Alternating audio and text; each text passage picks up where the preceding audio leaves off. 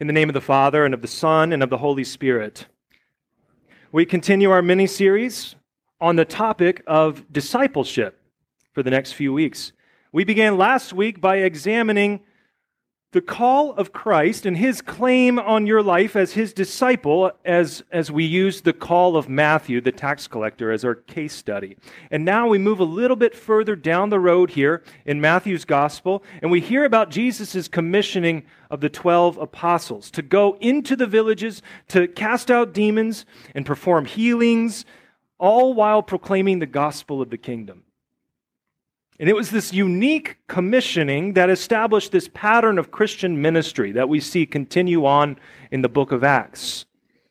Now, admittedly, it's a bit of a challenge to jump directly from the call of the apostles themselves to application in our Christian life. It's kind of a jump, but that's our challenge today. We're going to make the jump, and we're going to be okay. Trust me.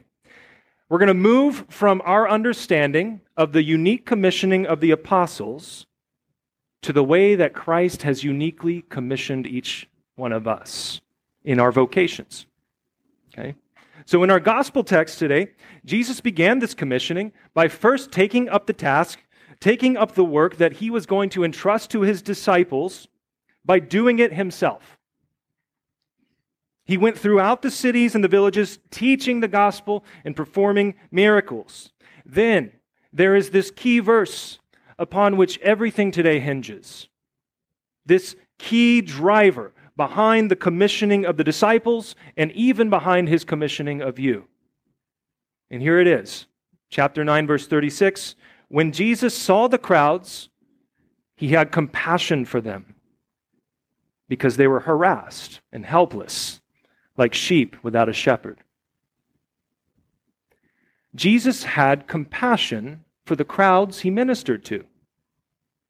They were being misled and abused and assaulted by the false doctrine and the horrendous misappropriation of God's word by their religious superiors, the Pharisees. The word compassion here, our word in English, probably doesn't do it justice all that much. The Greek word is splagnizomai, and the reason I use that word is because that splachnon, that root right there, it refers to your guts. It refers to everything that's deep down inside you, down to your very bowels. And I don't want to get too crass with it, but that's what is being used here, meaning Jesus felt compassion down to his very guts, everything in him. Jesus was moved to his guts to have pity on these people out of his great love for them. And as Jesus was moved down to his very core, he told his disciples about the harvest. He said that there are so many out there who needed a shepherd, but there were so few laborers to take up this critical task. And so he gave them a solution. Pray to the Lord of the harvest. Pray earnestly to the Lord of the harvest for laborers, that they may be sent into the harvest. Now notice what he does then. First, he tells them to pray for laborers, and then he sends them out as laborers. He calls the 12 and he commissions them for their unique work in and among the lost sheep of the house of Israel. So let's keep this in context. It was out of this deep, gut-level compassion that Jesus sent out his laborers. It's the same word, that word compassion, it's the same word that's used for God the Father in describing his love for you, in sending his Son to seek you out, to save you, to snatch you out of the jaws of the devil and to place you in his kingdom, to bring you into the community of the Christian church where there is forgiveness, life, and salvation. That's the type of love that Jesus has, the same love as his Father for you. It's the same gut-level, visceral love that he has for the world today, and that he calls and commissions pastors in the church today. Did you know that he has sent you a pastor because he loves you? It's kind of weird to say. That's exactly why you have a pastor. He sends you a pastor because he loves you and he wants you to be kept in the true faith. He wants you to be constantly assured of your salvation through faith by receiving his gifts continually under the care of your shepherd. That's what he wants. That's his will for you. But what Jesus said in our passage today still holds true. There's still so few laborers. And this is pretty true across the board with church bodies across the board, but this is especially true with our synod. It's no secret that our synod struggles greatly with a major shortage of pastors. Even now, right now, as we're speaking, there's a lot of congregations that are gathering this morning without pastors in their pulpits. Now, Jesus has given us a remedy for that. Pray earnestly to the Lord of the harvest. From the beginning, Fortress has prayed to be a sending church, whatever form that takes. It's probably in our constitution, I think, to be a sending church. That's what we want to be, right? We prayed about that. We continue to pray that. Well, here in just a few weeks, we're going to be sending out Rory Fry and his family to begin Rory's seminary training and his parish level preparation over at Gathering Lutheran Church up in Waco, the church plant that we've sent out. And so now he's going to be placed there, and now he's going to be going to seminary, and he's going to be trained for the pastoral ministry. Furthermore, I hate to sound like I'm bragging, but I'm just telling you, this is what God is doing in our church, all right? Furthermore, 2 other men in our congregation are actively taking steps to go to one of our seminaries within the next couple years and to receive pastoral training. Not bad for a 5-year-old church. I'm telling you, if you get specific in this area of prayer, if you really ask Jesus for this type of thing, he's going to do it. He will do it. So continue to pray that God will raise up laborers for the task, especially here at Fortress. And while you're at it, go ahead and pray for some other things as well. Pray that God would send us a musician to lead us in song or something like that. Pray for the things that you see that we need and trust that Jesus wants to do it. Because he does. Now, pastors are one thing, and they're a critical part of Jesus' ministry in the world, but what about you? And this is where we get into Christian vocation. When we use this word vocation, it simply means calling. You have several callings in your life. Several. If you're a father, as we celebrate today, if you're a father, that is a specific calling. God has uniquely authorized you, he has commissioned you as a dad to do the things that only you can do. And as a Christian dad, that brings with it certain responsibilities, right? Responsibilities that the Scriptures outline. You are to be faithful and loving to your wife. You are to raise your children in the admonition and instruction of the Lord. You are to teach them and equip them in the Christian faith. No other man has that commissioning that you do. It's yours. Own it. I always feel like, on Mother's Day, the moms get told how awesome and amazing they are, and then on Father's Day, the dads just get beat up, right? You ever notice that? I'm going to avoid doing that today. But that is your unique call, Christian. Now, one of your vocations as a Christian disciple is the vocation of witness. So as a Christian, you have lots of callings, lots of vocations and responsibilities that brings. One of them is to the vocation of prayer.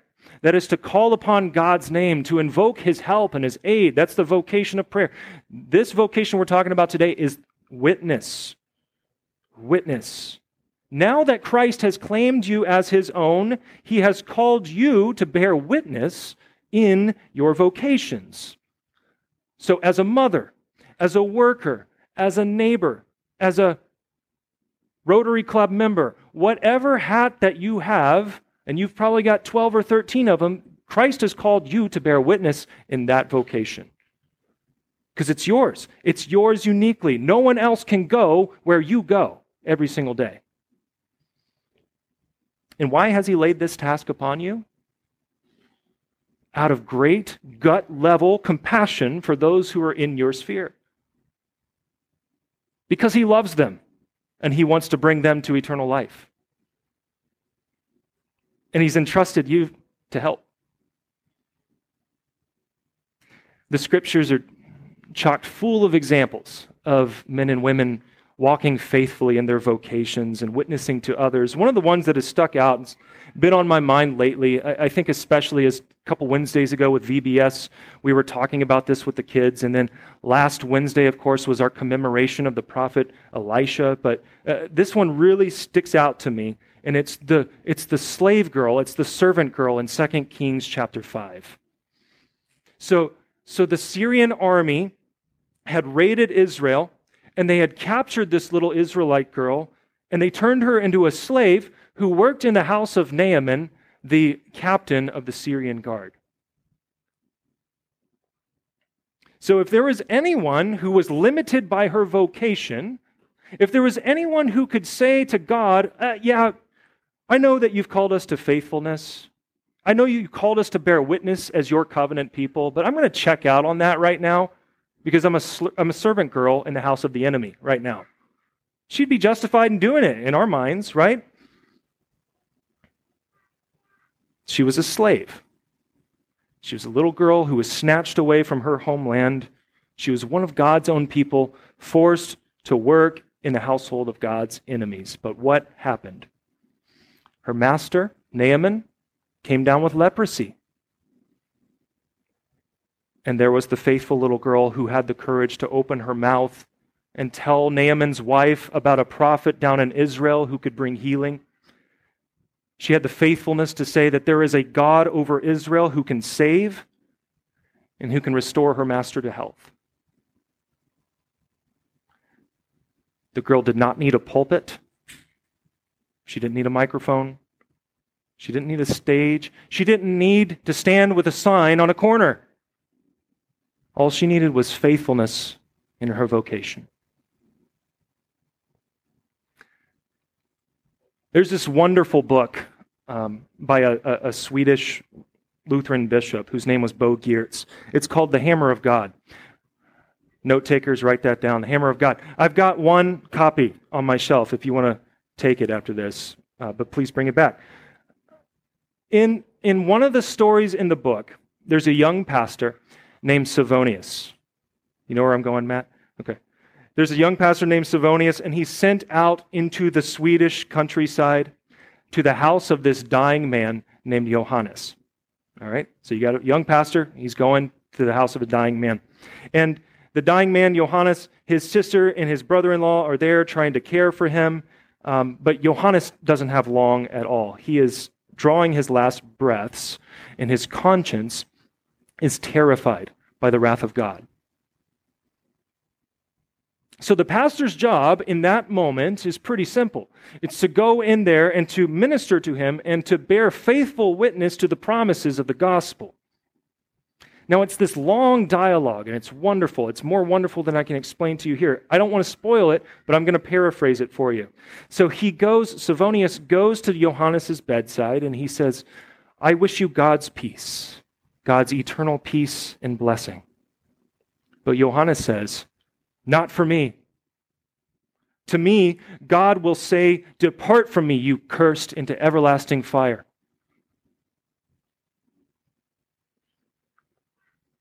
Pastor Savonius says, but God is good. God is good. And Johannes says, yep, that's exactly why I'm going to hell. Savonius tells him that God takes no pleasure in the death of the wicked. But Johannes fires right back and he said, yeah, that they should turn from their wicked way and live.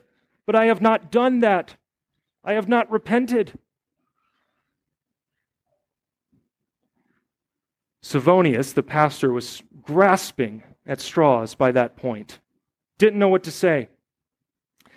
He says, Johannes, there's no one who is more upright than you. Surely, if there is anyone who is going to enter into eternal life, it's you. There's no one more faithful than you. And Johannes says, Pastor, God will not judge me by other people, but he will judge me by what is written in his book. Every word. It goes on like this for several pages. Savonius doesn't know what to say. He's frazzled. He's young in the ministry. And he has to go outside so that he can vomit.